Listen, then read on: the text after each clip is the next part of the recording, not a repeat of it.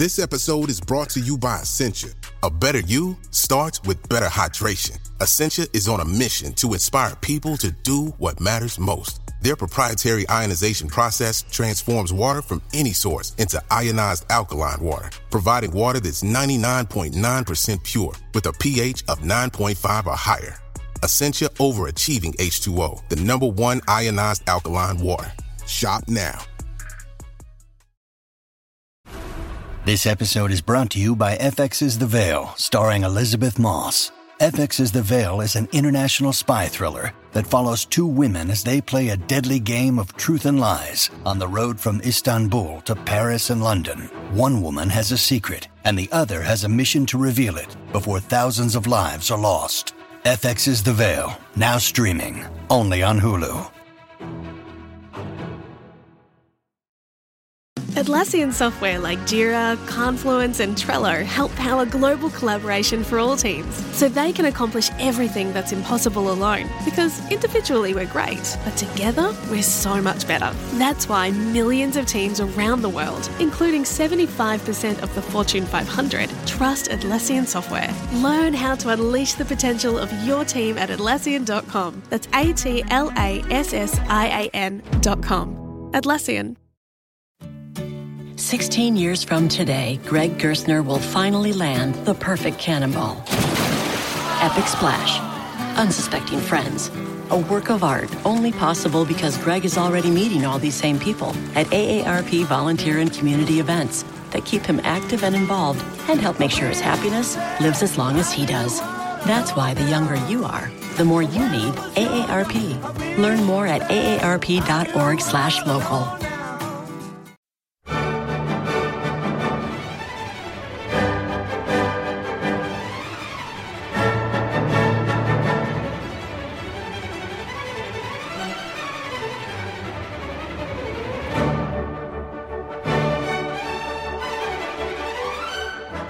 Hello, I'm Oliver Condy, the editor of BBC Music Magazine, and welcome to the BBC Music Podcast. You can buy a copy of the magazine at your local newsagents or download our app to your iPad, Kindle Fire or Android tablet. And for the latest music news and more, head to our website at classical-music.com. Today we're in the studio for another First Listen, our monthly podcast where members of the magazine team discuss an important new release. With me today in the BBC Music studio is Jeremy Pound, the deputy editor, and Rebecca Franks, our reviews editor. Hello. And today's disc is a Naxos recording of Bernstein's Symphony No. 3, the Kaddish, along with his Missa Brevis and his music for The Lark. Performed by a variety of artists, including the Washington Chorus, the Sao Paulo Symphony Choir, and the Baltimore Symphony Orchestra under Marin Alsop. So is this recording a vision of American heaven, or is it a little bit hellish? Let's listen to the opening of the Kaddish Symphony to start us off. I want to pray.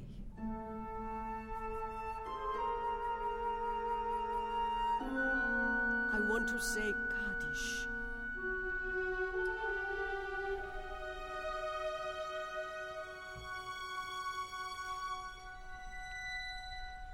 My own Kaddish.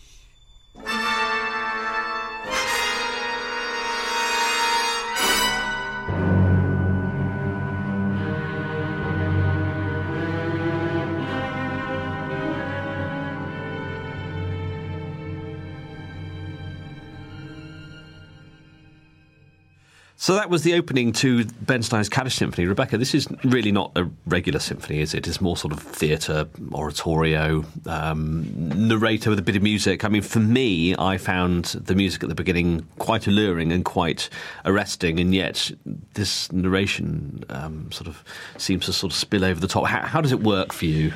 Well, I mean, Bernstein, it's his third symphony. It's a great, ambitious, sort of imaginative idea. I ultimately feel that it does fall short, so it really needs everything in the performance to be just right to kind of really make it work.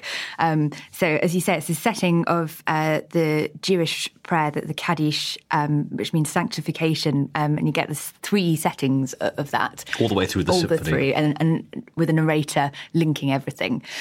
So there are so many different elements here that, as I say, it really has to kind of... everything has to fall into place. And the narrator is effectively, isn't it? It's the thoughts of someone who is about to pray, and it's his thoughts almost in between prayers, and this kind of where he goes kind of off track a little bit, and then he returns to the business of praying. In that extract, we've just heard them saying, "I want to pray," and that's sort of setting up the scene, essentially, for what we're going to have next. I do feel, though, that the text, I mean, this isn't Bernstein's greatest work. I think the music is... I like the music. I think it's lyrical. I think it's got a lot of wonderful influences at Copland, and you can hear some Corigliano and a little bit of Howells, I think we were mentioning earlier in there. But I feel that the text really lets it down. I feel it just contains so many banalities, and I feel that it's a man, obviously, or a woman, actually, in this case. Bernstein did stipulate it should be a woman narrating, questioning their faith, and going on this long journey. I just feel it's a bit of a rambling journey. Well, the text had a bit of a tortured history anyway. Apparently that he'd originally tried to get Robert Lowell, this is Bernstein, had originally tried to get Robert Lowell to write text for him, and then poet Frederick Seidel, neither of which actually came to light, so he did it himself.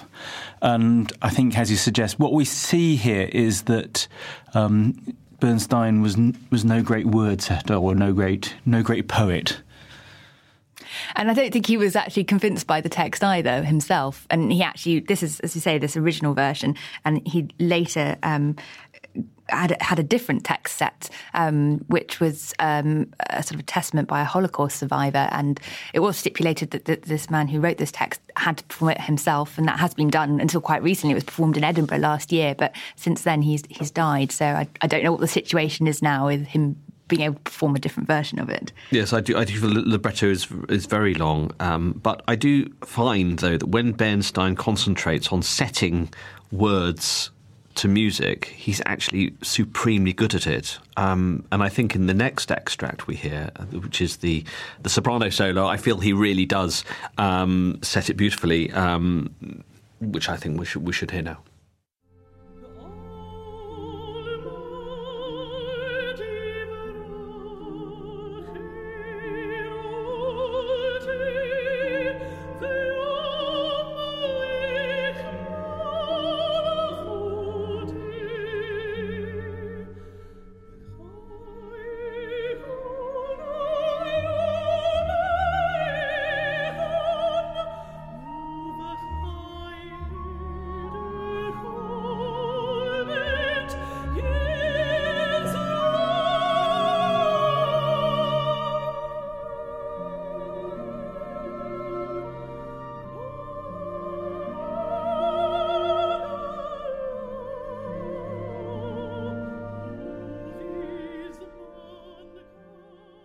So that was an extract from track 10, Kaddish 2 from Bernstein's Kaddish Symphony, performed beautifully here by Kelly Nassif, the soprano on this recording.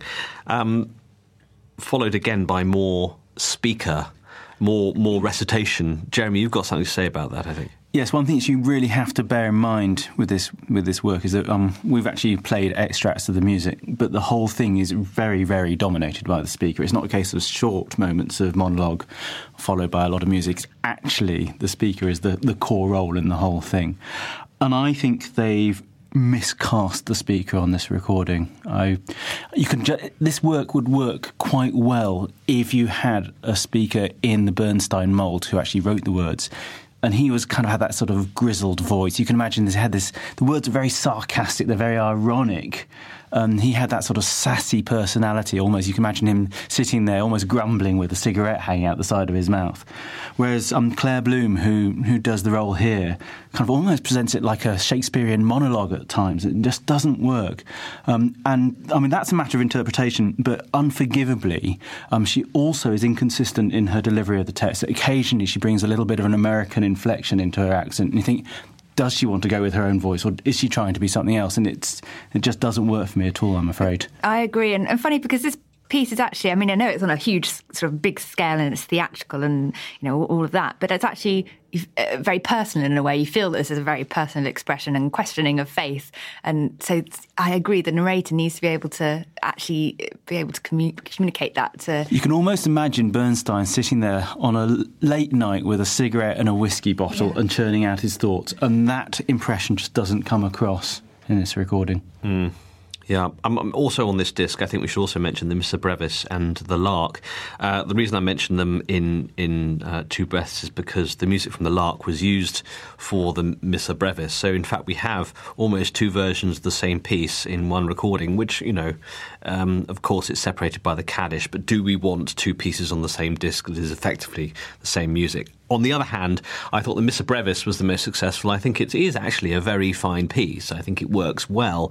I think he clearly writes well for chorus, and clearly has been influenced by the English tradition. And I think the performance here, but I think it was the Sao Paulo Symphony Choir, I believe, that's singing the Missa Brevis, and they did a much finer job, I hasten to say, than the Washington chorus, which I think perhaps the way it was positioned in the Kaddish Symphony, it sounded quite far back, but they didn't sound quite up to necessarily the crispness of it and the sort of the liveliness that it needed. I still don't feel it's a great performance. I still don't feel that this is choral singing that we have come to expect. I don't think it is the kind of choral singing that we should get on this sort of recording. I don't think it's up to scratch in the Missa Brevis. Oh, in the Missa Brevis.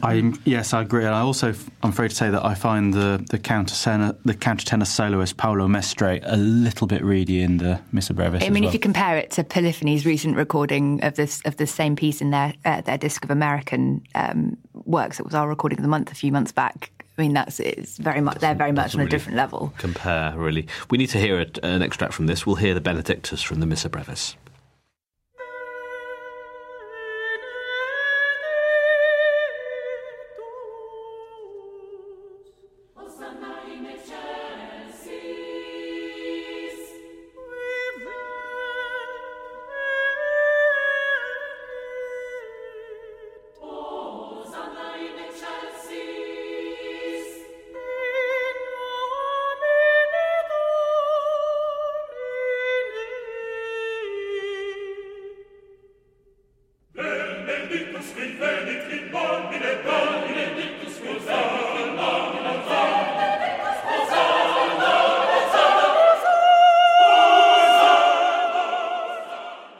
So that was an extract from the Benedictus of Leonard Bernstein's actually very, very good Missa Brevis. Yes, I think it's a work that, as you say, if you know the English choral tradition, you'll probably quite enjoy. That particular passage there, I thought, reminded me a little bit of Britten's Missa Brevis, actually in Britain in general, and also the antiphonal way he uses the soloist and then the chorus. It actually reminds me a little bit of the Benedictus in Vaughan Williams's Mass and G. So if you know your British choral music, you'll actually probably get quite a lot out of this. And it's a short work, hence Missa Brevis, and I enjoyed it. And it's an okay performance. I think you get a flavour of the piece, and I think it's fine, it's passable, it's workable, work-a-day kind of performance. I think we need some scores, though. Jeremy, out of 10, this Bernstein recording. OK, this disc was partly salvaged by the Missa Brevis, which I did enjoy. However, I thought the Kaddish was simply awful. And as a result, as that is the main work on the disc, I am going to give it 5 out of 10. 5 out of 10. Rebecca? I would like to give this 6 out of 10. As discussed, I had quite a few reservations about the narrator and the chorus. I think the orchestra does a fine job, and Maren Alsop does a very good job of sort of keeping it all together, but ultimately it wasn't desperately exciting. I'm going to give it 6 as well. I did enjoy moments of the Kaddish. I thought the narrator was... I just didn't enjoy that, but once you sort of get past the narrator and you hear beyond that to some of the orchestrations and the sounds, I thought it was a fascinating recording. I think it was performed quite well. I think the Missa Brevis was interesting. So I think I think a 6 for me as well, which gives us an average of 5 2/3, according to Jeremy's quick mathematics. So that brings us to the end of this episode of First Listen. Join us next month when we'll be discussing another important new release. Goodbye. Goodbye. Thank you for listening to this BBC Music Magazine podcast, which was produced in our Bristol studio by Jack Fletcher. For more of our podcasts, visit our website at classical-music.com or simply head to iTunes.